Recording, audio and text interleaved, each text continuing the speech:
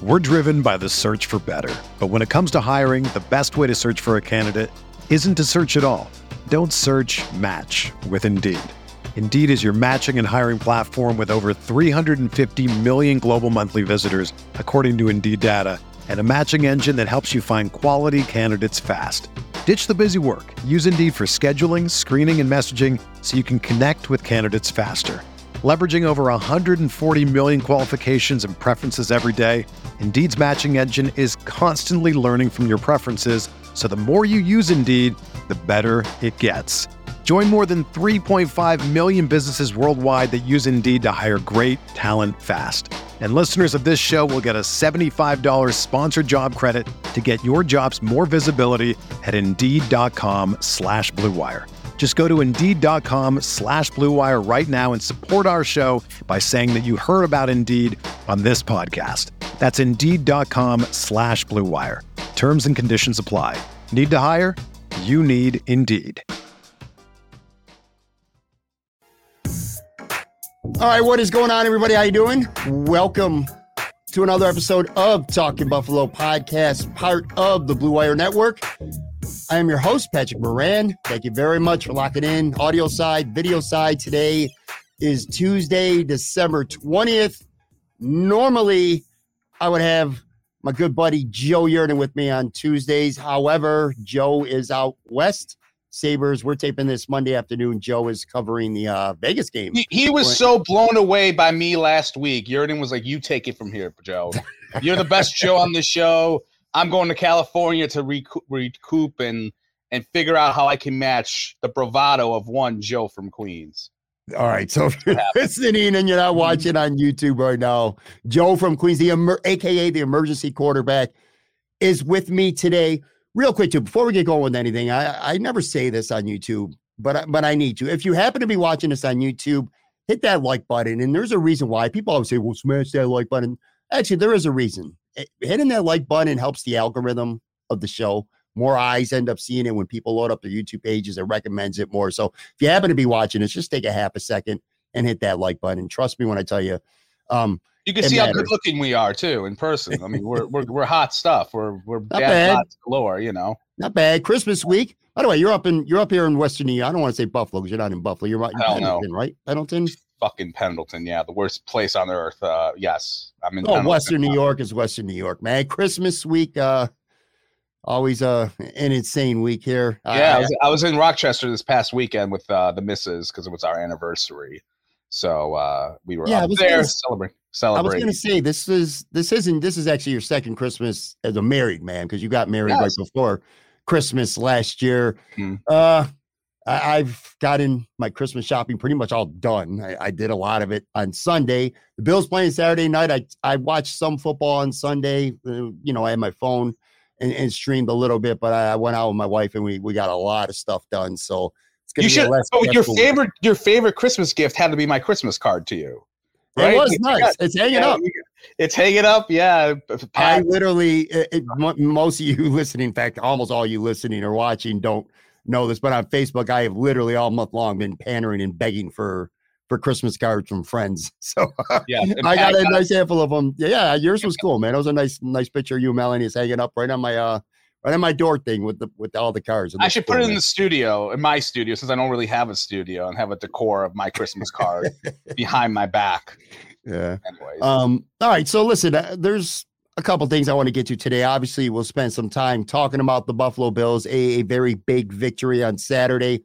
This is Tuesday. We're not going to recap the game, so to speak, because that's kind of old news at this point. But there's some takeaways, both good and bad, that I think we should discuss. So we definitely will do that today. I got a sports media thing that I want to show you from a reporter from another city who covers another team that I've been waiting to have you on the show to discuss. We'll spend a couple of minutes doing that. All in good fun, nothing serious. But on a serious note, last Wednesday, Joe was on the show, and we pretty much devoted the entire episode to what happened, the Jerry Sullivan incident with Trainwreck Sports. We're not going to relive all that again. I don't want to spend an entire episode. I will say this, though. Say what you will, folks. People were interested in hearing about that. That was literally, and I'm not exaggerating, quite literally That was the most downloaded episode over the first 72 hours of this podcast the entire year. All of 2022. All the live shows I've done. I've had some great guests on. We've had some fun shows. I've gotten out and had some wing shows. And Joe's got a smile on his face because it's the most. That was the most downloaded episode, and I don't think it's because of you, or it's definitely it's because of us. Screw you! It's because of us. I am not letting you take away the heat. That from the top. Yes, I would say 75% of it was the topic. The other quarter was probably like they wanted to hear me. But yeah, you're right. It was a topic that I think it was on everyone's mind. I mean, it was for sure.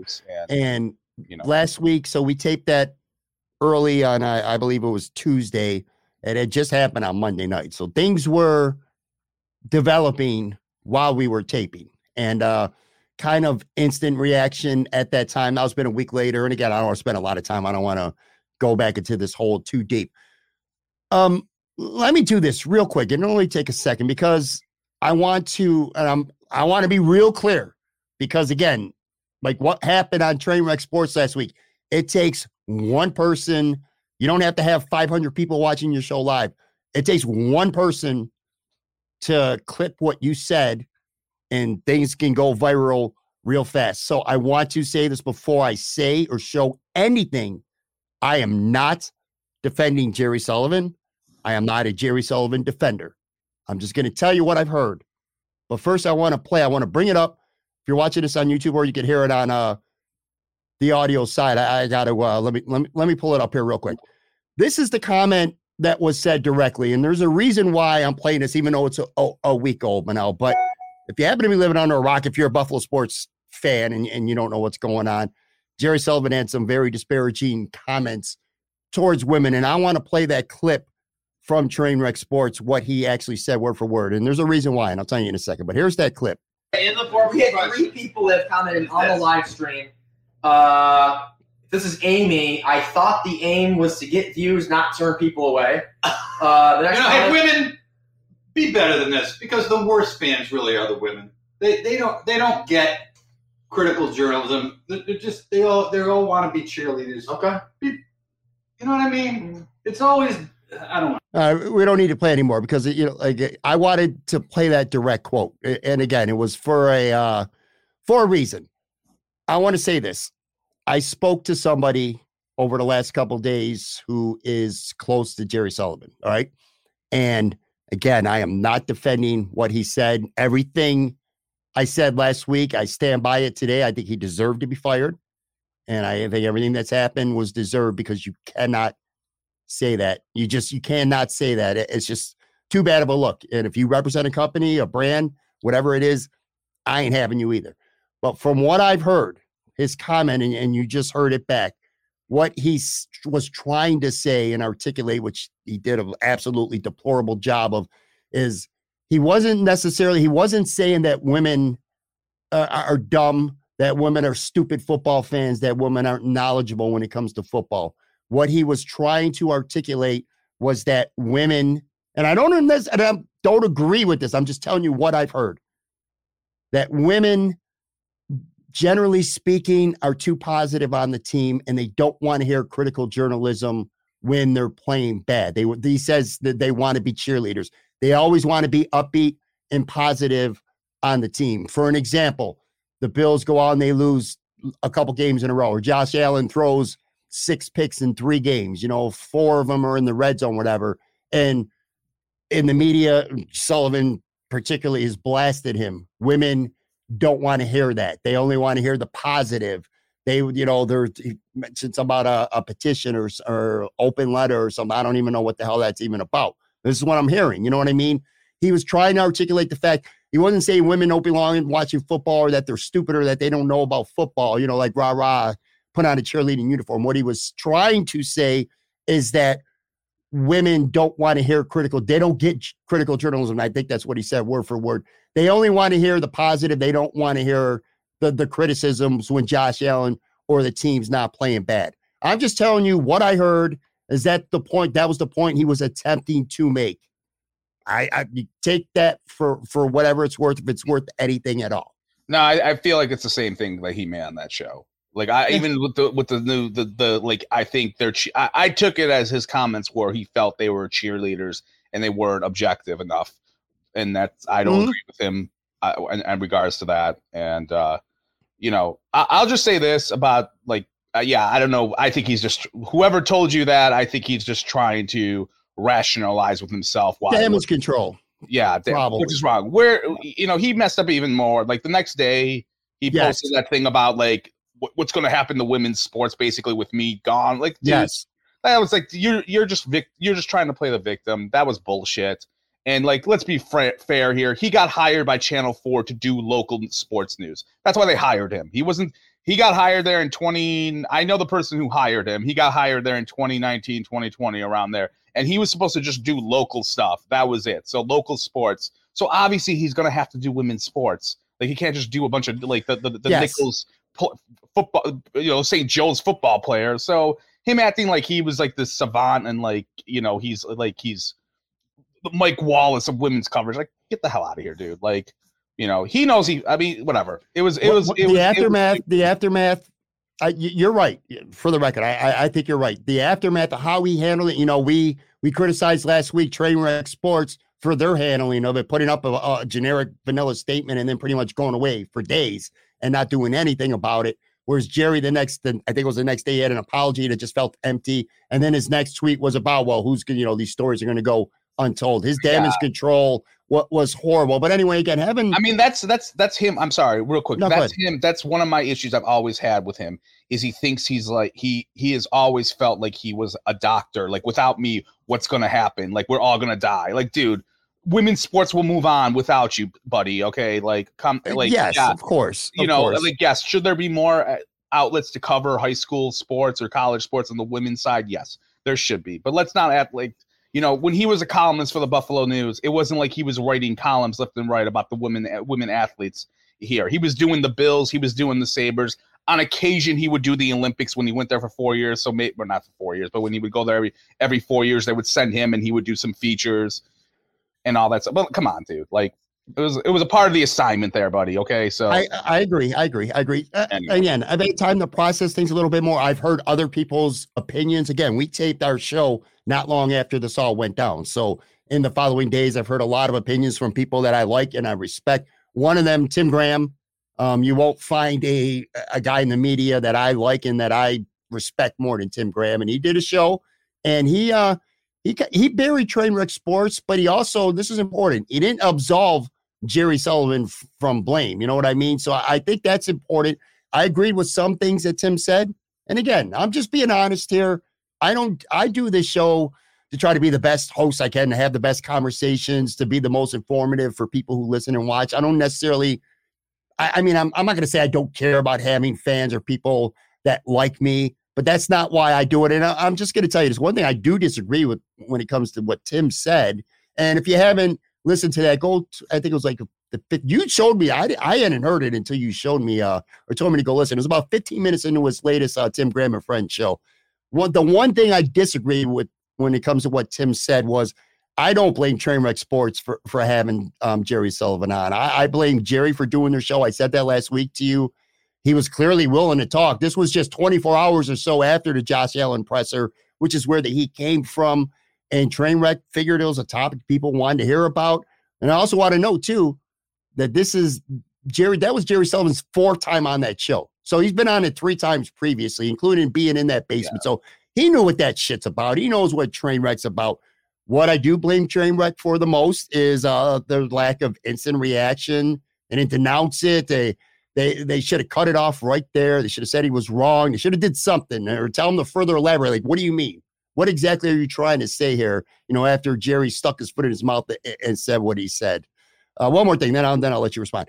And to Tim's point, I wrote this down too. I don't necessarily think they brought Jerry Sullivan on to exploit him. I mean, I don't think anybody was expecting Jerry Sullivan because of one comment to go off on a tangent about women and being cheerleaders. But, Al did read a couple tweets that were disparaging towards Sully that really set him off. So, you can, Tim said, they baited him. You can make a case that they did bait him by reading some of those tweets where maybe if he was on Tim's show or if he was on this show or a lot of other shows, I don't think he would have been put in that position. Again, doesn't absolve him from what he said, and that's not defending him.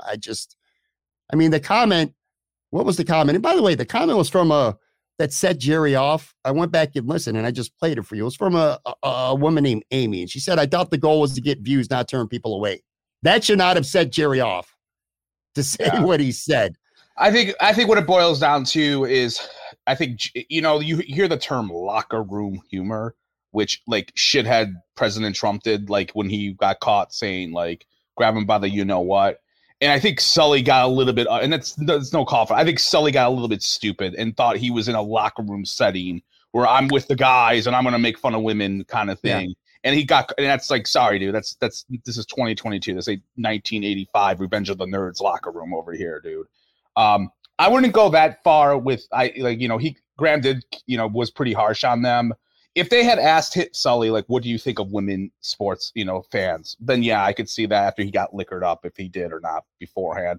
I could understand that. But my whole thing with them is, I think Trainwreck is going to probably, I don't know what they've done since I've been off the grid a little bit because of traveling back to Rochester. They've done their normal shows. No Maniac and Degenerate Al. Those were the two hosts of the show. It's called Trainwreck Tonight. They record, I believe it's on Mondays, because this was last Monday when Jerry Sullivan said what he said. So I believe Monday night, from what I understand, they're going to address it at the beginning of the show and move on. That's what I heard. We'll see what they say. As I said, one of my issues is like, they're a part of that little, and I'll try to be nice about this. They're part of the clique of like all the socialites on Bill's Twitter, like Brother Bill, the Mafia Babes, all those people, which fine. That's the thing. Now, I've seen a lot of those people basically try to absolve them of what they did wrong in regards to having him on. And as I said, I think, unfortunately, not say unfortunate, but the Degenerate Al nodding in agreement, that's not a good look. I've said it before. They've had copious amounts of material on their website when it comes to Barstool Sports, which is a misogynist, sexist outlet. I don't care what anyone says. You can think they're funny or you can love that they review pizzas or whatever the hell they do.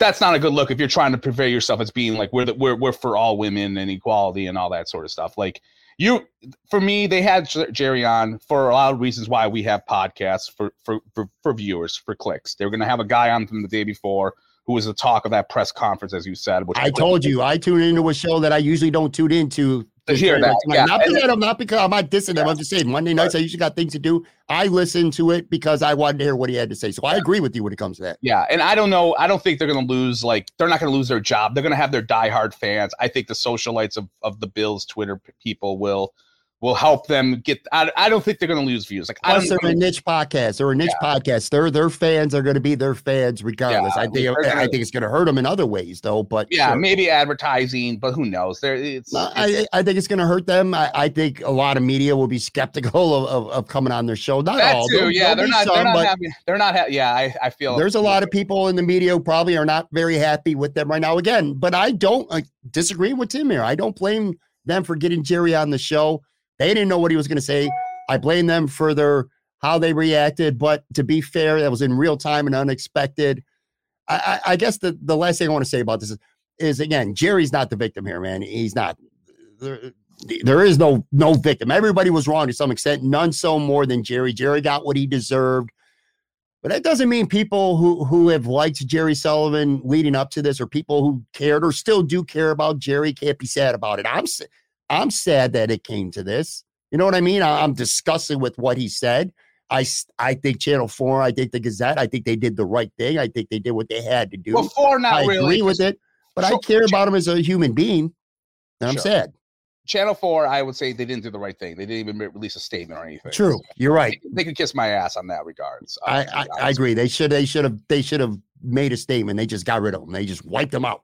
Yeah, I don't like that. I do want to say one last thing because I want to get some Bills and some media stuff. But as for Trainwreck Sports, I think it was a learning experience for these guys. And I think it should be a learning experience for all podcasters out there. If you want to do a live show and you want to be live, you better realize when you're live that anything can happen live. It's just like you and I are lifelong wrestling fans and we watch live wrestling every week.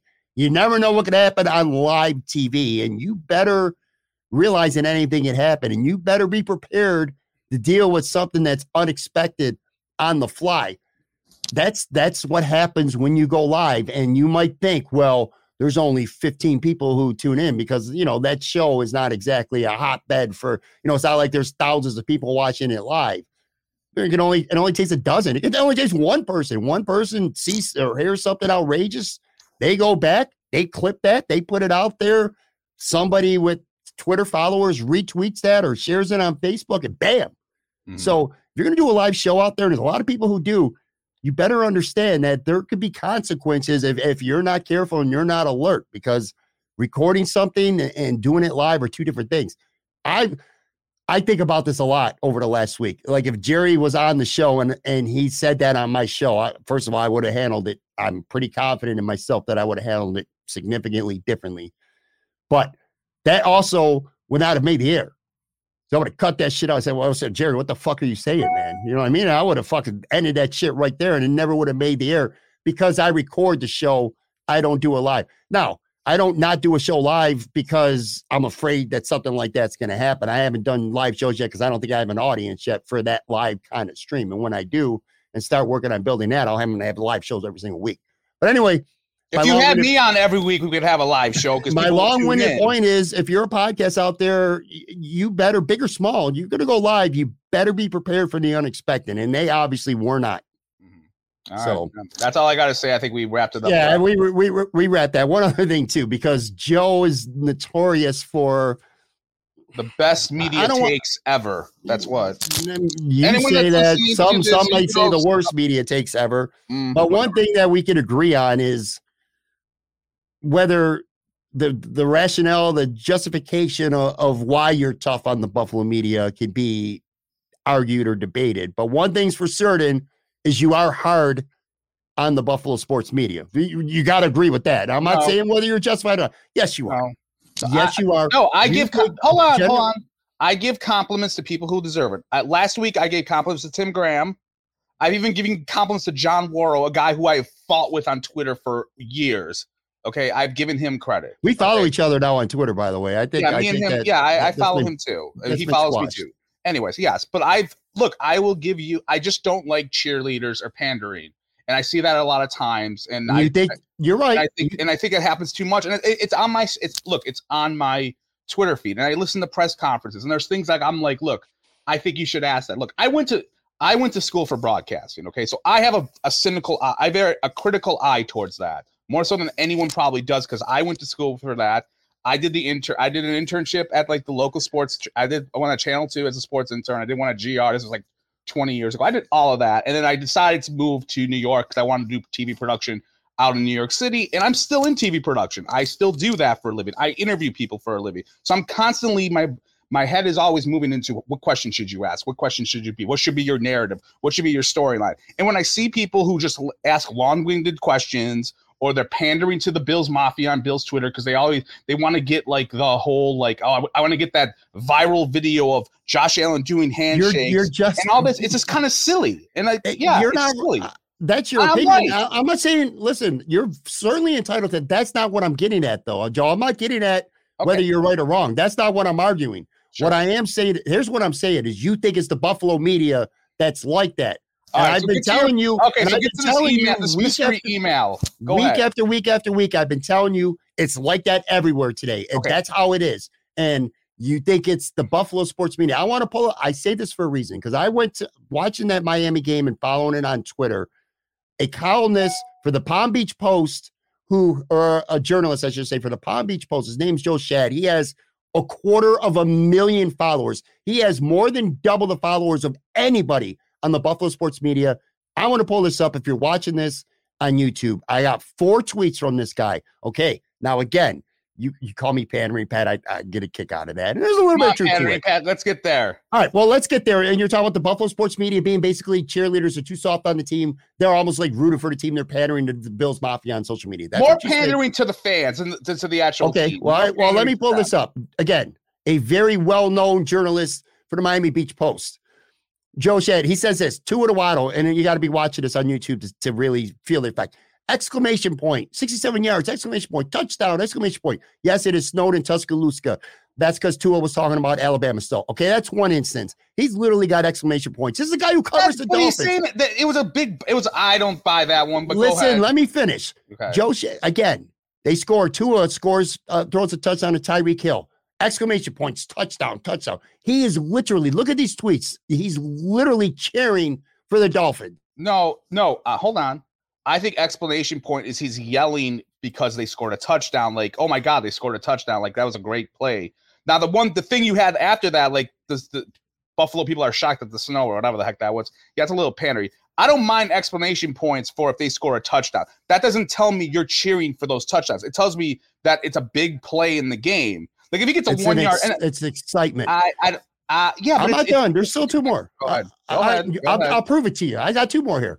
Salvin Ahmad scores a touchdown again. Exclamation point.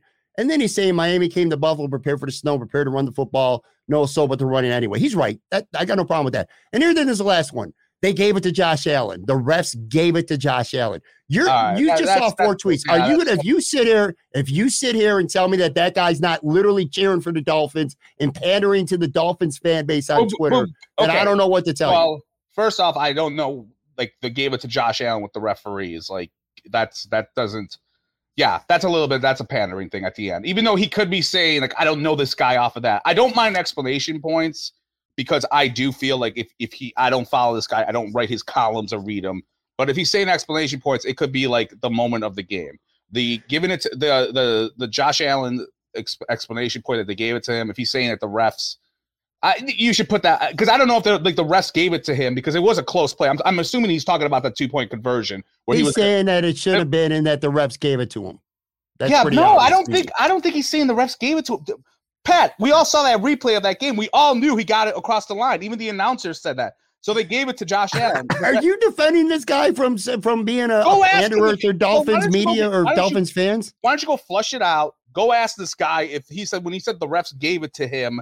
Was he saying, "Oh, the refs like gave it to him like the give it to me game"? Was that what he was implying? Because I don't know through that context. Now, if there's a Dolphins, go ask Marcel. I don't know. You got him on DM. Ask him what he knows about that guy since he covers them down there. If that was Joe Biscaglia or Sal Capaccio or one of those guys tweeting touchdown Dawson Knox with exclamation point, you'd be all over them. No, I wouldn't. You're full of shit. That is bullshit. I would not be all over that for explanation points.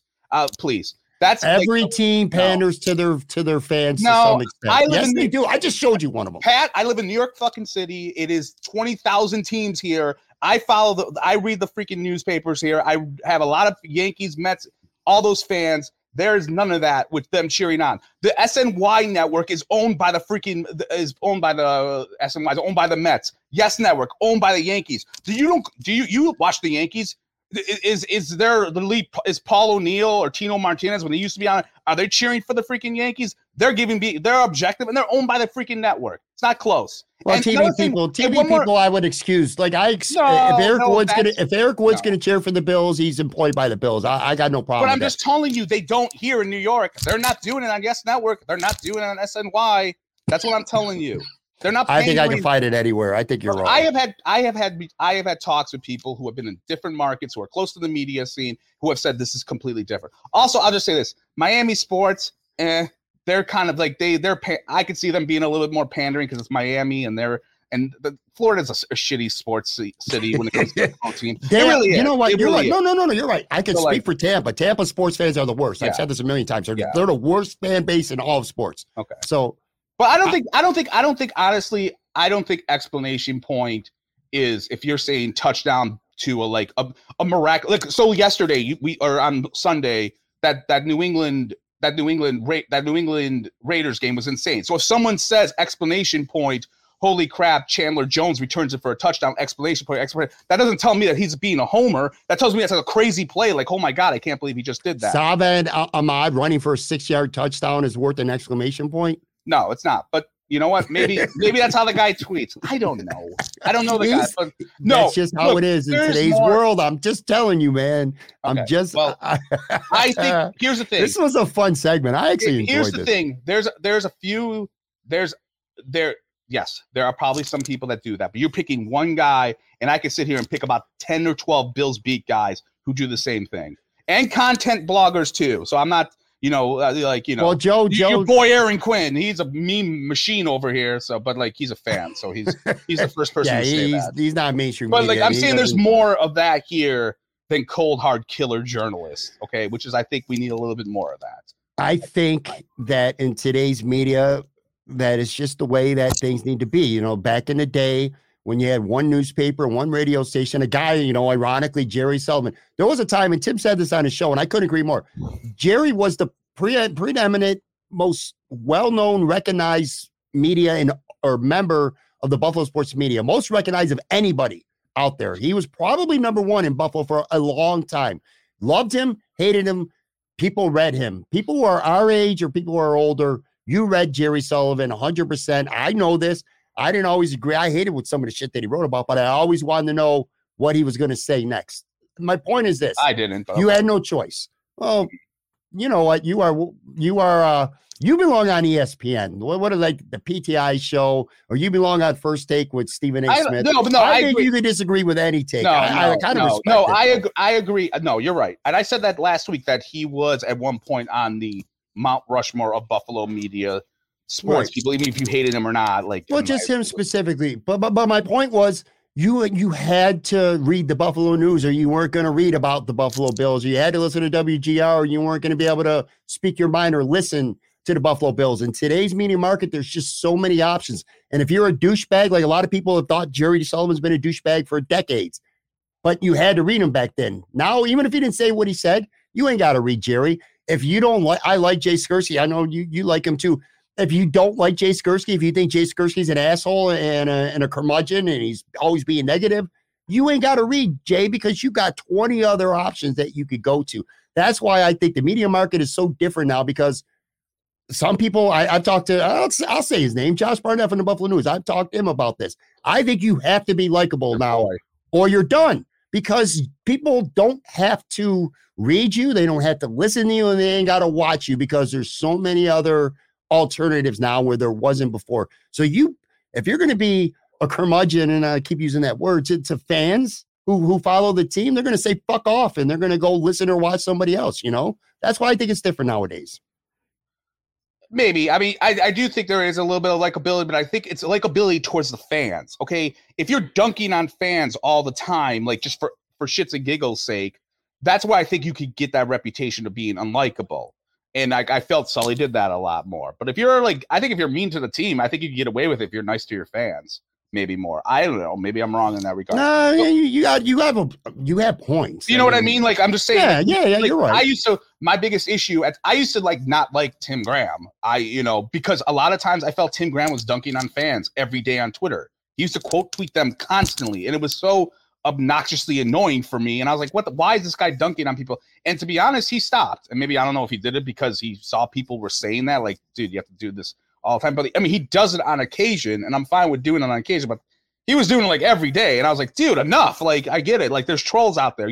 I'm not getting off on you dunking on these idiots anymore. I hear what you're saying about Tim. I'll say this, and pandering Pat. I get pandering it. Pat. And you Tim, know what? The good thing about Tim, or the bad thing about Tim, is somebody with 5 followers, he will quote tweet you and he will dunk on you, like you said. The good thing about Tim is somebody with 5 followers, you ask him a question, he will interact with you. He'll do your podcast if he can, whether it's big or small. My point is, he treats everybody the same, big or small. That's the good thing, but it also leads to him kind of not so much, recently, but being petty, where it's why even bother responding to this jerk off? But he will, and it could be a bad look. I agree with what you're saying.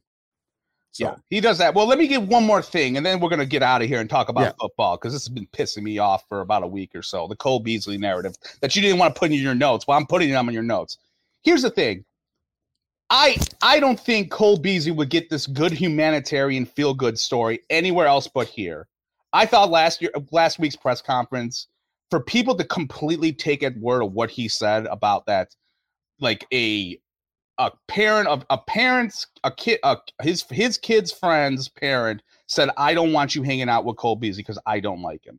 I have it hard to believe that a parent would tell their kid, you can't go to Jimmy's house because I don't like their dad, and have that kid go to that kid and say that. And look, And then the other thing too, this is a guy who was an anti-vaxxer who, I heard some people say, oh, he was a great teammate. People liked him. Are you sure about that? Because Jerry Hughes and him almost got into a Twitter fight last year, I remember, in the summer when he was trying to placate the whole thing. He shitted on Bruce Smith. Like, remember, like 2 months ago, he was like, this phony, and Bruce Smith coming trying to tell us that we should take a shot. And then like last month, he's dogging the region and the team. And then like, I'm supposed to automatically believe that this guy, like this feel-good story, all of a sudden some softball questions asked of him. I don't think that would happen anywhere else. Okay, Cam Newton, I'll say this last year. Cam Newton, the New England media wrote a scathing column on him last year when he didn't want to get the vaccine. That didn't even come close to happening here. It kind of did a little bit at the end when everyone knew that Cole Beasley was going to be gone, and they were like, oh, hey, we got to like, now that he's gone, we can completely shit on him because he's going to be gone. But there were so many people who didn't want to call him out on his fake vaccination bullshit.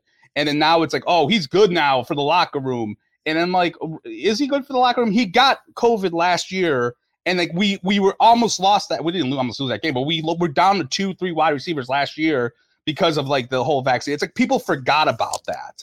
And then like we're gonna make him out to be like this good Samaritan. That rubbed me a little bit the wrong way last week. And like people were like, oh, he's like the screw that parent that was with him. First off, we don't know if that's true or not. Secondly, a year ago at this time, Pat, we needed vaccine cards to go to the stadium. We needed vaccine cards in New York City to go to restaurants. I got news for you. If my son was at that time last year was like, hey, I'm gonna go hang out with this anti-vaxxer family, I'm probably going to say no to that in regards to last year. This year, a little bit different. Fine. I'm not going to get into what's going on now with all this crap. We're on like the 20th booster. But last year at this time, I don't think you could fault anyone for being like, hey, I can't hang out. Like it wouldn't be good. Now, the only way you could fault that is if he told the kid, if this mom told his kid to tell Cole's kid that we don't like your dad. Okay, that's that. And that's where I think he was trying to get that sympathy card. And everyone just drank that in hook, line, and sinker.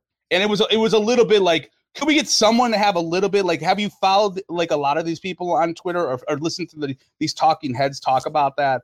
That rubbed me a little bit the wrong way. And like, that's kind of the thing where I don't think that happens anywhere. I don't think in New York City where a shitload of people die because of vaccines, because of not the vaccine, but because of COVID, are going to be like, oh, wow, what a great story that the anti-vaxxer's coming back. We like him now, and etc. Anyways, that's my take. I know. Thank you for letting me spew that. I was going to say, I'm not going to respond to any of it. That's your feelings. That's your take. Why? Because we have a show to do in about 25 minutes left, and I want to talk about the bill. No one wants to hear about me. Hey, you like about that? What? I'd let you have the floor. I'll give you 1 minute. 1 minute. Tell me. I won't say anything back. Am I wrong with that regards? I think you're wrong about some of the stuff. I think you're. What? I think you're. Listen to me, probably. Well, you were telling me to give you a minute, and then you're interrupting me as soon as I start talking anyway. Okay, I think that your opinions towards him are at least in part skewed because you have a very strong, and I'm not saying you're wrong, but you have very strong stances on vaccinations and COVID. And I'm not saying you're wrong for what you believe in.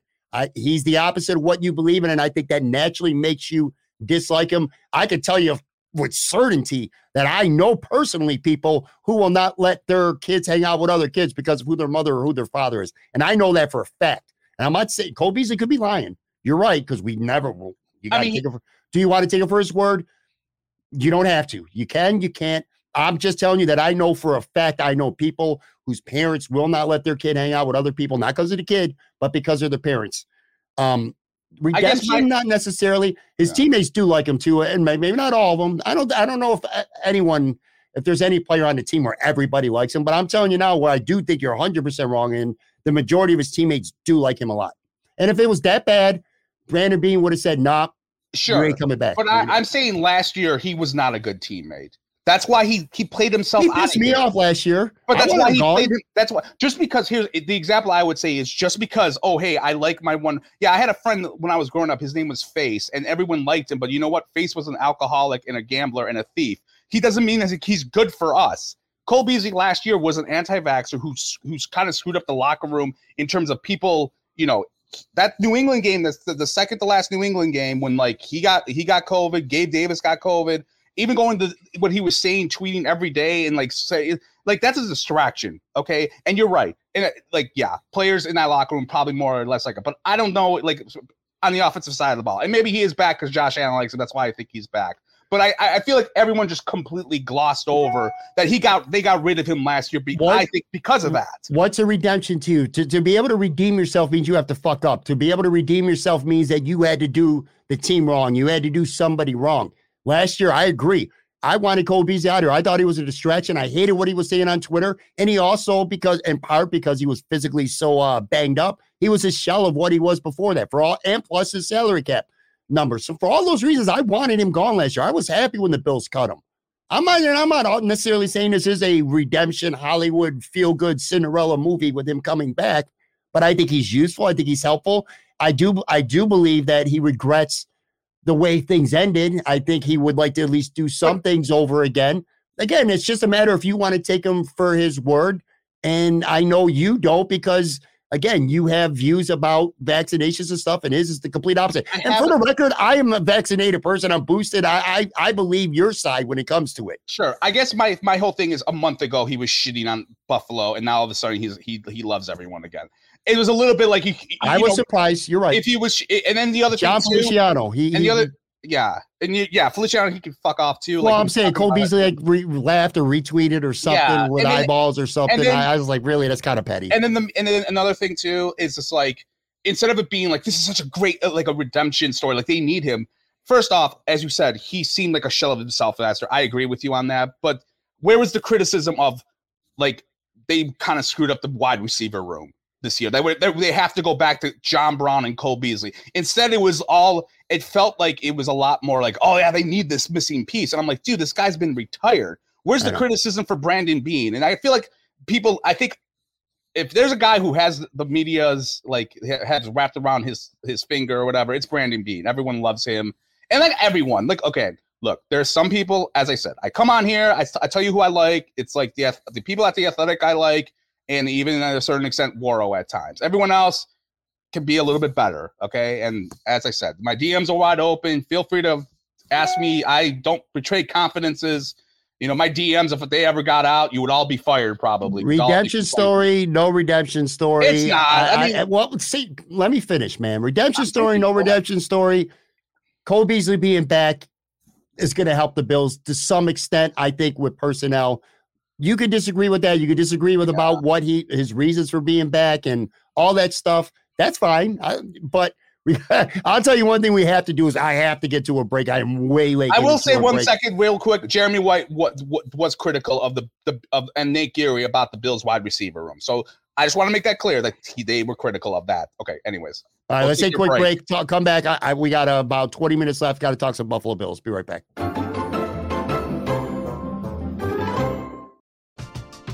We're driven by the search for better. But when it comes to hiring, the best way to search for a candidate isn't to search at all. Don't search, match with Indeed. Indeed is your matching and hiring platform with over 350 million global monthly visitors, according to Indeed data, and a matching engine that helps you find quality candidates fast. Ditch the busy work. Use Indeed for scheduling, screening, and messaging so you can connect with candidates faster. Leveraging over 140 million qualifications and preferences every day, Indeed's matching engine is constantly learning from your preferences, so the more you use Indeed, the better it gets. Join more than 3.5 million businesses worldwide that use Indeed to hire great talent fast.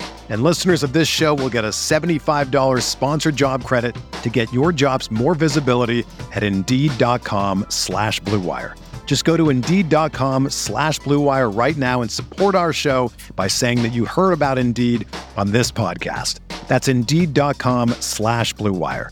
Terms and conditions apply. Need to hire? You need Indeed. Sports fans who like to wager, I'm here to tell you about OddsTrader, the #1 site for all your game day bets. If you're looking for a one-stop space on these interwebs to compare odds live up to the minute, look no further than OddsTrader. Why is OddsTrader so valuable to you? Well, for starters, it's the perfect place to compare betting odds and lines from all the major sports books. Why does that matter? Well, it matters because if you're liking a team, you want to throw down some cash on them, you're getting your choice of what's getting you the best odds, the best lines, It's a chance to find the highest payouts if you're betting on the underdogs, or whether you're profiting the most if you're going with the favorites.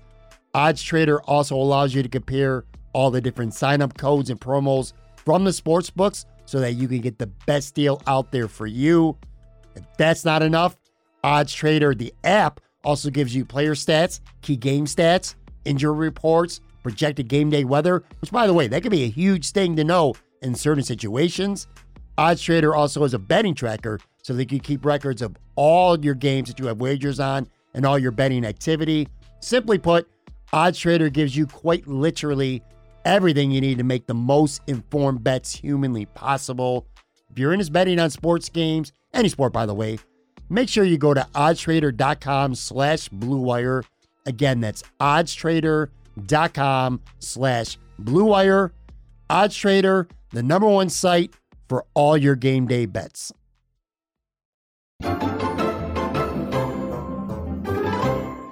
I am back with Joe from Queens, who is not wearing a Cole Beasley jersey right now. I can promise you that. I'm actually wearing a Sabres. See, I'm that's a sweet jersey. I talk about it's a hoodie. I talk about being objective, and I'm wearing a Sabres. Did you get that from the Sabres store?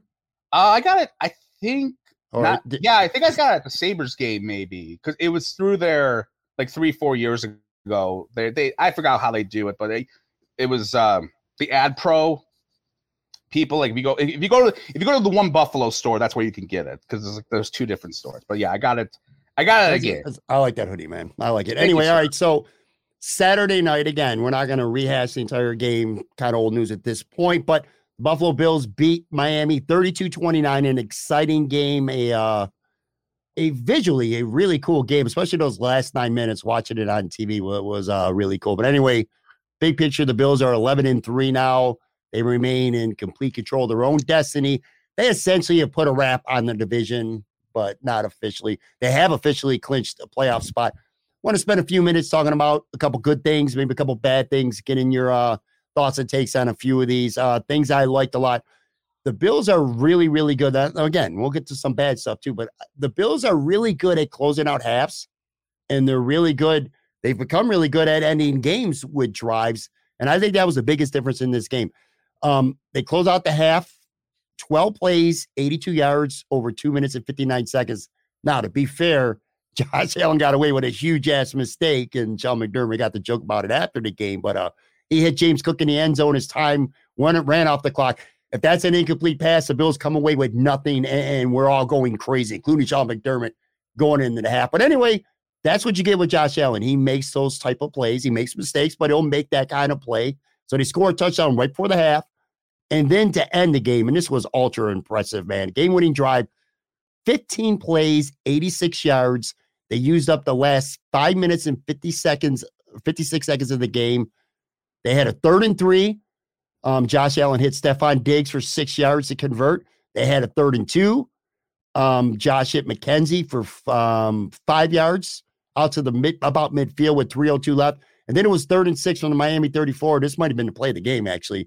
Isaiah McKenzie didn't catch the ball, but he drew a pass interference penalty. That gave him the ball to 13, and that essentially won the game. Look, we got 3 weeks left. I feel like, given the fact that it was on national TV, prime time, and Josh Allen looked like the Josh Allen that we expect him to be. You could tell he's healthy again. He's making plays. I don't think he's going to win the MVP because I think it's too late. I think Mahomes and Jalen Hurts will finish ahead of him, but he belongs in the conversation at the very least. 25 of 40, 304 yards, 4 touchdowns, no picks, 10 carries, 77 yards, including an electrifying 44-yard run. He's back to forget the MVP stuff because who really gives a shit? That doesn't really matter in the grand scheme of things. And he lost a fumble, but that was not his fault. Complete missed block. He's back to playing their Josh Allen level that we expect him to. And quite frankly, if the Bills are going to make a legit Super Bowl run that they need him at, you feel confident now that Josh Allen's all the way back? Doesn't look like you do. I'm close. It's one great game out of, I would say, 6-7 weeks of him being not as good as he was before, and so It's fickle because it's a little bit fickle because like last week I tweeted something after the Jets game, which he did not look good in the Jets game. You know, what you could say it was the weather, or whatever. It was not an impressive game. I said to him afterwards, hold on one second, Pat. We're live. Well, we're taping this live. Joe's having a conversation. He muted his microphone. Anyway, we're discussing here Josh Allen, and he's still talking. Anyway, Joe thinks he's not all the way back, and he mentioned the Jets game last week and the weather being an impact. And I'm gonna talk in a minute about the weather being impactful in a good way for the Bills this week and in a bad way last week, which kind of relieves me a little bit. But anyway, go ahead, continue your point. Sorry, I'm at home and everyone here doesn't know that I'm doing a podcast or know what a podcast is. So everyone's, anyways, I tweeted after that game, like, we could forget the Josh Allen MVP talk, and a bunch of people like added me like, oh, like no one was even talking about him as an MVP. And then after like one game, it's all of a sudden, oh, he's back in the conversation as an MVP talk. So it just shows you, like, you have one good game and then all of a sudden everything's back. You have one bad game and it's like you're the worst thing since sliced bread. It's like so easy to get into that. And I get into that as well sometimes. And, I got to stop myself. I feel in order for him to really get on my, okay, he's back. I probably need one more game between now and like the end of the season for me to be like, all right, the elbow's good now. He's in the zone. He's what he was prior to the Jets game, the first Jets game, may I add. And then and they need him to get in that game. But he was great on Saturday night. He was making great throws. He was in the zone. I mean, he is the Bills' main playmaker on offense. They got I saw Greg Thompson had a really good point on Twitter. I never give him credit aside from mistakes, but that he makes. But like he said something along the lines of like Miami has when it comes to playmakers, Miami's best playmakers are on the outside at their wide receiver position, whereas the Bills' best playmaker is the quarterback, and that's true. It's Josh Allen. He is the big playmaker, and he was outstanding against Miami. That was a big game. That was a great game between two really good teams, and I feel like we're going to see. I think we're going to see them in the playoffs, maybe. At this juncture, because of just, I just feel like it's poetic for them to kind of meet again. But I think he needs one more really good game before I can kind of say like, okay, he's back, because. You go 6 weeks when you're not at the same, where he was inconsistent and there were a good drive here and a good drive there. I need like one more complete game, and then he's back. I want to say that going back last week to the Jets game, the weather was a factor in an opposite way, in a negative way for the Bills. But more importantly, I think the Jets defense is really good. And you hear the boxing term, styles make fights. Some teams, for whatever reason, just seem to match up really well with other teams. Again, sometimes it's unexplainable. The Jets defense, Josh hasn't played well in 2 years against the Jets offensively. For whatever reason, they're just really good. They're sound. Whereas Miami, who has more talent, they certainly have more name players on their defense. Josh has just absolutely owned the Miami Dolphins over the last 3 years or so. The Bills have been a more balanced team of late, running the football too as well. They haven't necessarily needed Superman Josh, but on Saturday night, you could tell that they needed him. And I'll tell you one other thing too. Regardless of whether you feel Josh is all the way back or not, Tua, who I think is better than a lot of Bills fans wanted to give him credit for, especially early in the season, he has kind of run into a wall a little bit. And if there's people out there who thought that Tua was really closing that gap between him and Josh, you saw on Saturday night, because it ain't close, man. Tua's a decent quarterback, and Josh Allen is one of the best quarterbacks in football. And I think you really saw a big difference in this game. Do you know how many, I was just looking at this up, do you know how many touchdown passes Josh Allen has against Miami for his career?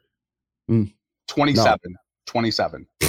He is just 27 touchdowns, 5 interceptions, 106 quarterback rating, 63% completion percentage, 2,684 yards passing. He has killed them. And that's his, and to give you an example, I'm sorry, I'm just looking at this now.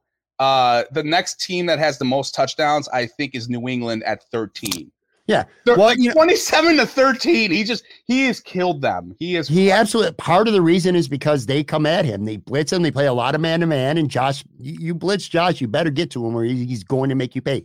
The Jets play a more sound safer approach, more Tampa 2 kind of coverage. And the Jets are really good at getting to the quarterback without blitzing. Like they could get to the quarterback with their front four. And that's caused Josh a lot of problems against the Jets. I said on Twitter, and some people thought I was nuts. I said, listen, I think Miami's more talented than the Jets, but I'd rather play Miami in the playoffs 10 times out of 10. They'll make plays. Tua's going to make a couple plays. Tyreek Hill. He's going to make plays. Waddle's going to make a couple plays. But I feel like every time the Bills play Miami, when it matters, I feel like the Bills will make more plays. I would much rather play the Miami Dolphins in the playoffs than the Jets. Because the Jets, the thing with the Jets, I hear you on the defense, but the Jets haven't scored really against the Bills, though.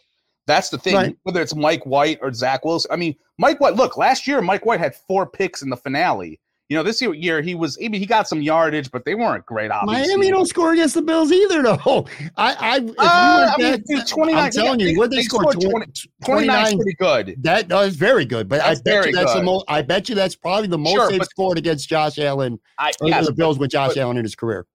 True, but you have to understand this Miami team is very different from 2020, 2021.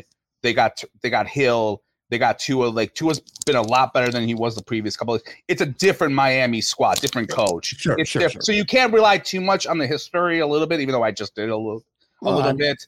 But it's overall for the Bills, it's one of those things where there still is a little bit of lack of consistency. Like Saturday night's game, it was like you talked about like they're great at closing out halves and et cetera. It's like end of that half, I'm like, all right, we're slinging it. I mean, what was it, like 3 touchdowns on the first 4 drives of the game, or whatever it was, and then that third quarter, it was just abomination. And that's what they've been like since the Jets game. They've had. I'm going to get to that. Yeah, I'm going to get to that when I get some bad points because you're right, and it's a great point that you bring up. But I want to continue with some of the good stuff. Like I said, all right, so Josh Allen, if he's not 100% back, he's 95% back. He looks really good. Let's just put it that way. Dawson Knox, early in the year, they gave him the extension, and it was disappointing to see him not more involved in the offense. And you're like, well, where's last year's Dawson Knox, who scored 9 touchdowns? And of late, he's been turning it up. He had team high 6 catches, team high 98 yards. The game tying touchdown. He had 2 drops, annoying for sure. But to be fair, the Bills ended up scoring on that drive where those drops anyway. They need him to be productive because Stephon Diggs can't be that. You can't have monster games every week. And I looked it up. So 13 catches, 139 yards, 2 touchdowns for Dawson Knox in the last 2 games. We're getting late into the season, and it feels like they're coming around to getting him more involved, which I think is smart, and he needs to be more involved. There needs to be a second option to take the pressure off Diggs. Yes. Whether it's Knox, whether it's Gabe Davis, they have not had that for most of this year. They've had it recently with Dawson Knox, as you said, and that's good. Like I'm not a part of Dawson Knox's fan club. I think he's a little bit. I would have waited to extend him, but he does a lot of things. I'll trust the film bros when they say like he's in a lot of pass protection, which makes sense because the Bills' offensive line is not great, obviously, and that's my biggest concern going forward, probably with them right now. But he stays back the pass protect. But he's had a really they need someone to be, that second guy that's going to be like, I don't care who, whether it's Isaiah McKenzie, whether it's Gabe Davis, like one of those guys has to be that way. And I feel like Dawson has come and they're trying because like he wasn't getting targeted at all. Like, it's one thing if you're saying like Isaiah McKenzie has had the drop issues this year. Dawson Knox hasn't even like had the drop issues really because they haven't thrown it to him really all that much. And so I can't really sit there and go, well, he stinks or he's letting himself down. That stinks, but he's letting himself down like Isaiah would or Gabe Davis would because they're not throwing to him at all. They're throwing to Gabe Davis. They're throwing to Isaiah McKenzie. And you and I could point out plays where like either one of those 2 guys were dropping passes, but they couldn't catch contested passes. Whereas with Dawson, they just didn't throw it to him a lot. But like I think for the offense to move forward, there needs to be someone else who can be like the second tier guy. Right. All right. Well, I want to continue. Another guy I want to make sure I give credit to is Isaiah McKenzie. We went down this Cole Beasley rabbit hole earlier, and it would have been easy for Isaiah McKenzie to pout and have his game suffer. I thought he had a really good game Saturday. He had 2 catches for 24 yards, which that's not impressive. But again, one of those 2 catches, both of those catches were for first downs. And that huge pass interference penalty that he drew on the game-winning drive was huge. I thought outwardly, for sure, he's handled the Cole Beasley signing very well. And I just want to give props to him because I thought he had a productive game on Saturday. And he played 56% of the snaps, and he had a positive influence on the game. Again, 2 third-down conversion catches and a third-down pass interference penalty that ended up leading to a Tyler Bass game-winning field goal. So I thought he did a good job. I think on that PI, that's the difference between Beasley and Isaiah McKenzie. Beasley's not going down the field like a 25. He's going underneath, doing that Wes Welker 7-yard catch and then like dies kind of thing. Whereas Isaiah, he has more jack of all trades. He can stretch the defenses a little more. Yeah, absolutely, man. And I want to again, Stephon Diggs can't have 10 catches for 130 yards every game. It's not like he didn't do anything. He had 5 for 60 in this game, but it was great to see other guys involved. Nyheim Hines caught a touchdown pass. Quinton Morris caught the first touchdown pass of his career. I like that. On the defensive side of the ball, I liked what I saw from Kaiir Elam on Saturday night. Trey White got beat for a touchdown overall, but overall, I thought he played pretty well. He's not all the way back yet, but he was right around the ball. Like completions that went at him, he was right there. You can just tell he's almost all the way back. I thought Teron Johnson, as he's been all year, has been really solid, man. He played well. But anyway, circling back to Elam, he didn't even play last week. Dane Jackson played 100% of the snaps. This week, Elam, they pretty much were a 50-50 split. And I think going forward, you might see more of Elam. He almost had an interception. He's a physical corner. I thought he played Tyreek Hill very well. I know he was right there on one pass for Tyreek that he tackled him for a 3-yard loss. Almost had an interception. It's encouraging to see, man. It's your first-round draft pick. We're in week 15 in the NFL season. You want to see a first-round draft pick out there contributing.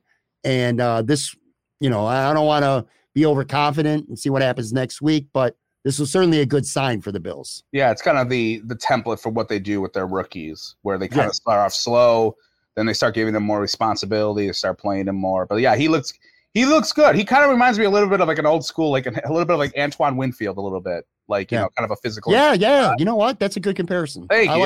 I got some football knowledge. I'll say the one difference is Antoine was outstanding against the run, whereas Elam, at least he doesn't have a reputation. I think it will come there. Yeah, maybe he's it not will. The physical, like you look at him and you put them side by side, they kind of look the same. Yeah. Well, put it this way: it would be very beneficial to the Bills if that comparison comes to fruition at some point. Good one though.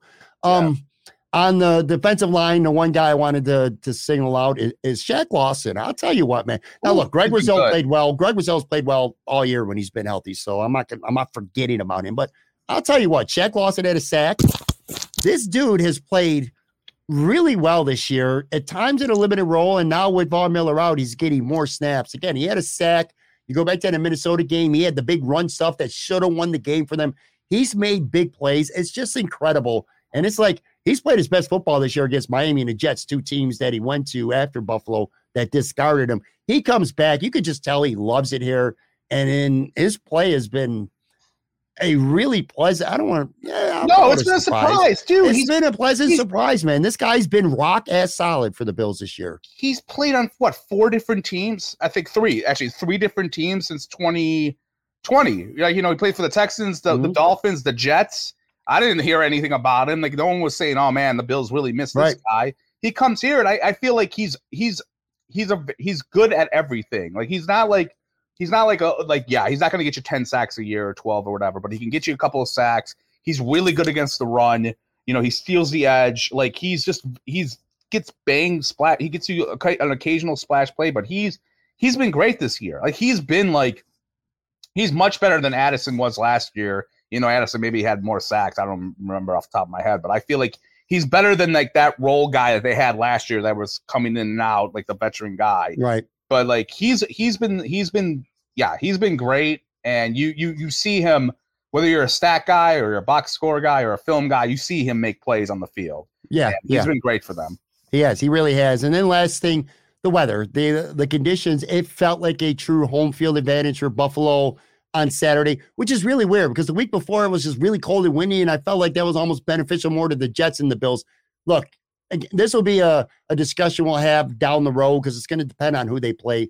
Whether the weather is a home field advantage or not for Buffalo, it's going to depend on who they play. If they play Miami in those kind of conditions, 10 out of 10 times it's a home field advantage. If they play the Chargers in the playoffs, if they play the Chiefs in the playoffs, to me, shitty cold weather, snow, that's a big advantage for the Bills. Oh my God, I disagree with you. If you're playing the Ravens, if you're playing Baltimore, if you're playing the Jets, if you're playing the Tennessee Titans in the playoffs, teams like that really want to pound the football, then I don't think it's an advantage to the Bills. It depends who the opponent is, but when you're playing against a team like Miami, I think it's a big advantage. I don't agree with that at all. I don't know how you could say that. I don't know how you could. Two things. I don't know how you could say that when they won by 3 points. Like Miami had some big splash plays, dude. You're acting like Miami couldn't hold their own against the Bills. They were up by 8 in the fourth quarter. Yeah. And hold on. And from watching on TV, the weather was fine. It got bad in the fourth quarter with snow. But like the thing was, we only had one drive each. And prior to this, I disagree with this whole weather thing. The Bills in the elements. I tweeted this out last week prior to this game that when it's rains or snow, Josh Allen's quarterback rating is around 80. He has not been good in the elements. He was not good in the elements against the Jets last week. He was not good against the Colts in the elements last year when he ruined my bachelor party. He was not good against Atlanta towards the end of last year when they were in the weather, when it was snowy and rain. The Bills have not been good in the elements. This is not Jim Kelly K-gun offense like when in 1991 when there was a blizzard and they scored 44 points on the Dolphins in the playoffs. I have a lot of I'm not sold on the Bills in the cold and if a team from Florida or a team from LA's got to come to Buffalo in December and January, it is a huge advantage for Buffalo. I don't know how you could come to any other conclusion. But what evidence do you have? They almost lost to Miami. Miami's a good team. Okay, so you're saying, they have a huge advantage. Based off what? I just told you what Josh Allen's numbers were in the rain, in the snow. It's not pretty, dude, at all. You know what? It was not good out in the first 3 quarters. It just wasn't snowing like crazy. It was not. Bullshit. Dude, I know people who went to the game. It was wet. It was windy. No. And they also, Jeremy White said it on the next day that it was not bad at the game. Unless you want to say he's lying. If you're playing the Dolphins in January or you're playing the LA Chargers in January, you're telling me you'd rather have it 45 degrees with nothing out there. Absolutely. You're crazy. You're crazy. Are you insane? This is a passing offense. You want them to you want there to be a slug the element so we can't pass? Some quarterbacks aren't good in this weather. Some players don't want to play in this weather. Okay, and neither do you think our guys love playing in this weather. Jordan Poyer said it before the game. He's like, I'm not looking forward to playing in this, dude. All right, we got 10 minutes left. We got 10 minutes. We got 10 minutes left. I need to get to a couple points there, or we're gonna. Patty's wrong on Twitter, by the way. Everyone, okay, go ahead. There are some bad things. Let's have a couple bad takeaways from this game, and just some things in general. The third quarter, the Bills were outscored 13-0. That's a problem. They were outscored 7-0 when they lost to the Jets. Not too long ago, they were outscored 13-3 in the Vikings game when they blew a 3-score lead. 4 punts. This is the third quarter, by the way. Before, this would have felt like a month, the way the Bills' offense was looking. But 4 punts in the third quarter on Saturday, and then that unfathomable special teams penalty by Cam Lewis. And look, Cam Lewis is a good dude. He's a UB guy. I want to root for this dude. But if you have any accountability, that should be the last snap this guy sees as a Buffalo Bill. You cannot do that. That was the biggest play of the game. Had the Bills lost, that would have been the play of the game, bar none, without question. But anyway, I don't want to get into a separate point here. My point is this. The Bills have not looked that good coming out of the locker room. I don't know if it's just a lack of adjustments and other teams are making adjustments. But the third quarter, being outscored 13-0 is a problem. And I just pointed out 2 other games where they looked really bad in the third quarter. That's not good. They were bad in the third quarter, I believe, last year, too, if I remember. I think we complained about a quarter last year that they were bad in all the time, and I think it might have been the third. My whole thing right now is I am worried what's bad right now is the offensive line. Mitch Morris, concussion, that's not good, okay? That is not good at all. Like, if you put together a list of players that the Bills cannot afford to lose, he's in my top 5. And if they're going to Axel Rotten as their center – and Ryan Bates is hurt or he's coming back, I think, and he was usually the backup center too. I don't know. The offensive line worries me. That is the biggest worry for me right now in terms of that. And I'm not sure, maybe that had something to do with them being flat, because that's when Mitch Morris got knocked out, I think, in the early part of the third quarter. And maybe that was part of the reason they had a little bit of issues, because, hey, they gave up the sack fumble and, they just they didn't look good on the offensive line, and that worries me a lot going forward. Yeah, the offensive line has been shaky. Roger Saffold has not played well this year. We don't know. I told you to. Yeah, I gave you. I said that I wasn't sold on him. Sorry. We don't know if Morris win or if he's even going to be back right now. He has a history of concussions. We'll have to see how it plays out. Ryan Bates was. He didn't just not play Saturday. He was ruled out of the game a couple days in advance, which means to me that he might not be that close. Now, they didn't put him on IR, which is good. But I would assume Bates will play center if Morris can't when he comes back. And hopefully Ike Boettger will be activated. In fact, we'll know today on Monday if he's going to be activated and they can get him in there sooner than later. Anyway, general point, yes. The offensive line to me, especially the offensive line depth, that's the worst part of this football team right now. Another thing that's not good is their tackling, man. The run defense has been suspect this year, but the tackling has been horrible, man. I'll tell you, Raheem Mostert had 17 carries for 136 yards. He should have had 30 carries. If you're a Miami Dolphin fan on Sunday morning and you're waking up after that game, I'd want to wring Mike McDaniel's neck. I'm like, why are you putting this game into his hands, throwing the football when the Bills are proven that they're going to play a nickel defense? Even on 3rd and 1, they're still in a nickel. They could not stop the run. Mostert was busting through tackles. That dude should have had 30 carries for 210 yards and 2 or 3 touchdowns. And Miami could have controlled the clock probably for 40 minutes. That was horrific coaching on the Miami Dolphins. But anyway, circling back to Buffalo, the Dolphins averaged 7.5 yards per carry, and the run defense and the tackling is just really bad. The tackling was really bad. I don't know if this was the first game in a while where I felt like the defense was like, ooh, this might have been their poorest performance this season. Like, for what they did, the tackling was just really bad. And they're usually a pretty good tackling team, but like they were really bad in this game. I don't know hopefully it was just an anomaly, but like at the same time, look, Miami's, you sit there and say like you would be pissed off because the Dolphins didn't hand the ball off more. And yeah, I guess sure they should have done it more, but it's not like they weren't good in the passing game. Like Hill and Waddle had over 100 yards receiving. Hill almost had 100. They were okay.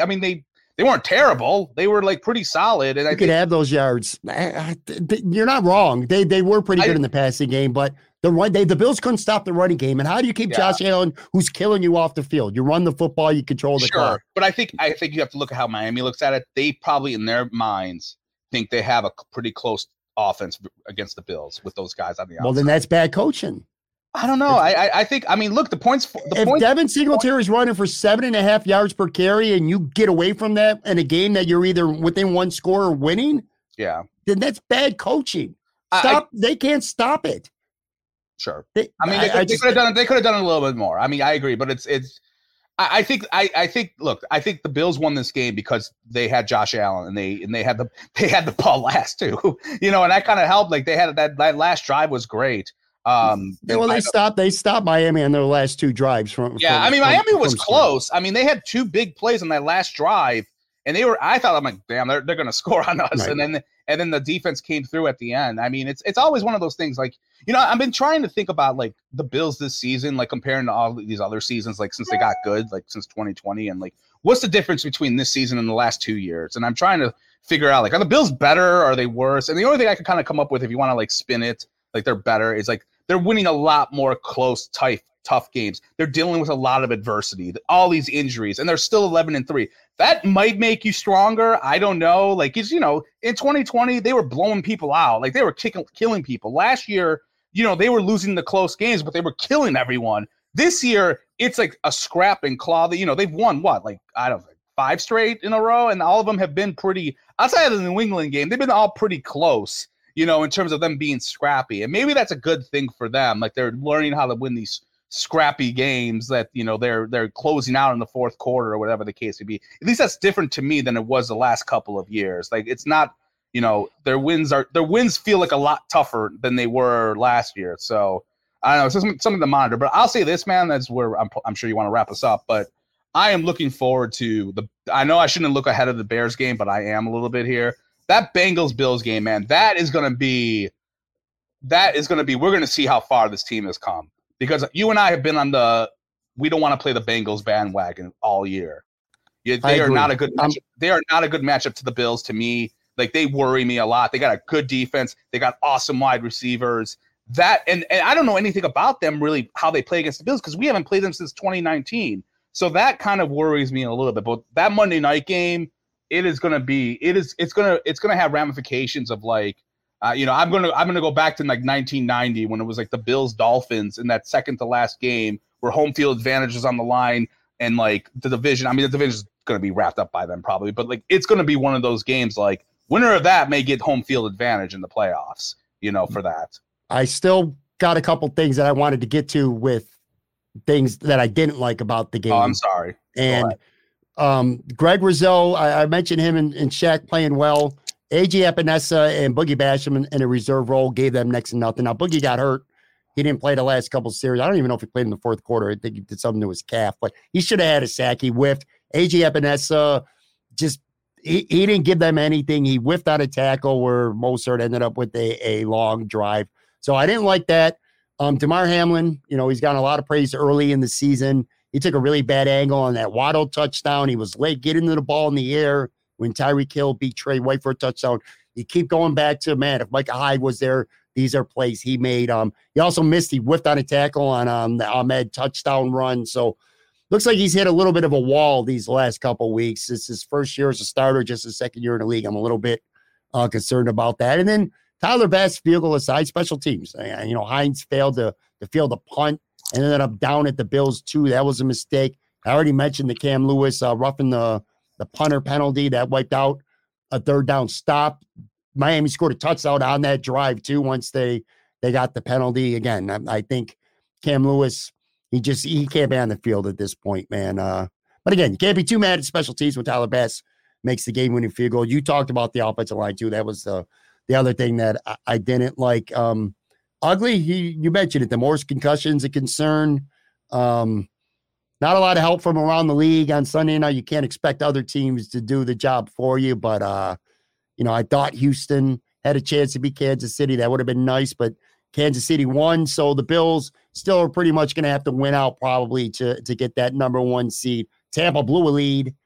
They were up like 17-0 or something like that against Cincinnati, and they just suck. And that game was annoying to watch. And so now the Bills, to your point against Cincinnati, had Tampa held on, they would have had a cushion. They would have been almost guaranteed a 2 seed. That Week 17 matchup on Monday night, besides, again, if the Bills win, I think they are the number one seed. I am going to look past Chicago as well, and I'm also going to look past playing New England at home in Week 18. If the Bills beat Cincinnati, they're the number one seed. If the Bills lose to Cincinnati, they might be the number 3 seed, which you might say, well, that don't matter too much because if Cincy wins out and they would have beaten Buffalo, they'll be the 2 seed. It does matter because in round 2 of the playoffs, Buffalo would have to go to Cincinnati instead of Cincinnati coming to Buffalo. So that is a meaningful game coming up in a couple weeks for sure. Yeah, the seeding is very important, like you said, because if they could avoid that Bengals Kansas City divisional round, that would be great. So I think getting a rest would.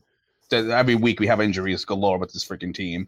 So having that, I don't care about it would be great to have a home field advantage just for even though this town, the infrastructure couldn't handle it. And I think it would be a party and it would be fun, but I don't really care. Like in terms of like, I don't like playing in the elements. I think I know we just argued about this, but I have my feelings of like, I would not mind having a warmer. Give me 45 outside other than elements and a shitstorm. A home field advantage means more. And we did spend a lot of time arguing about the elements or who would be the better opponent. Home field matters with the crowd too. The defense, or when you're out there, is being allowed. The offense, maybe not being able to change plays at the line because the crowd's going crazy. It's just the familiarity with your locker room, sleeping in your bed all week, stuff like that. I do think it matters beyond just the weather. I gotta ask you, what'd you think of the snowballs?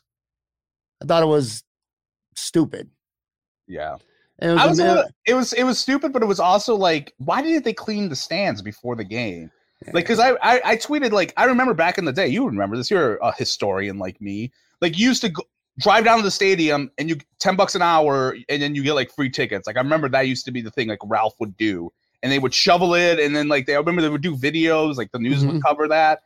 And like literally none of that. A few of my friends told me like they got there, their seat was like covered in like a foot of snow, and it's like that's like Like that's not a good idea. Like who wants to be sitting in the snow like when you get there? And it was a bad look, but it wasn't like, wasn't that bad. If there would have been a penalty assessed to the Bills, then I would have been like really angry. I'll say this though: I don't know how many Dolphins fans were there, but if I was a Dolphins fan, I'd be like, "Oh, okay." I would start chucking snowballs at the players because they get the 15 yards. That's what I would have done. I mean, that's a horrible thing to do, but like I'm surprised someone didn't think of that maybe. But that snow thing was a little bit of a it was nuts.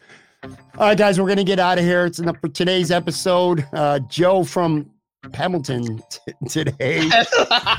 Complete with the mom interruption, although you did a pretty swift job of hitting that. I was muting and yelling at them. Yes, I was yelling while muting myself. Follow Joe on Twitter at Buffalo Wins. Don't know if there's going to be a Wednesday episode or not this week. A lot going on.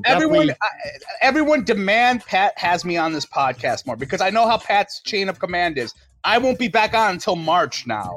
Okay, because Yuri's not going to go to California again. Aaron Quinn, maybe he has to make steaks or whatever. He's not going to have me on. So if you want to hear me, please DM Pat.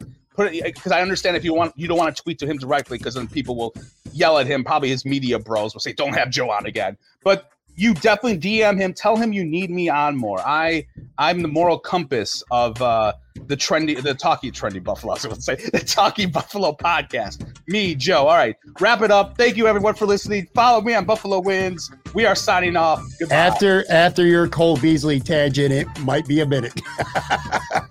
Talk to you guys soon. Take care.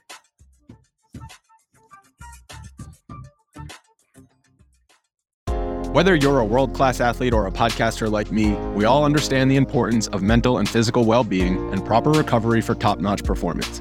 That's why I'm excited that Unified Healing is sponsoring podcasts on the Blue Wire Network. Unified Healing is a new and super innovative global network of wellness centers powered by Energy Enhancement System, or EE System.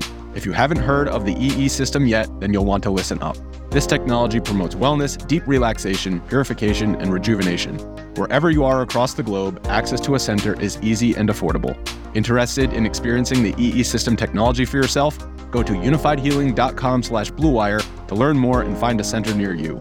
That's unified, UNIFYD, healing.com/bluewire. No material or testimonials on the Unified Healing website are intended to be viewed as medical advice or a substitute for professional medical advice, diagnosis, or treatment. Always seek the advice of your physician or other qualified healthcare provider with any questions you may have regarding a medical condition or treatment and before undertaking a new healthcare regimen, including EE System.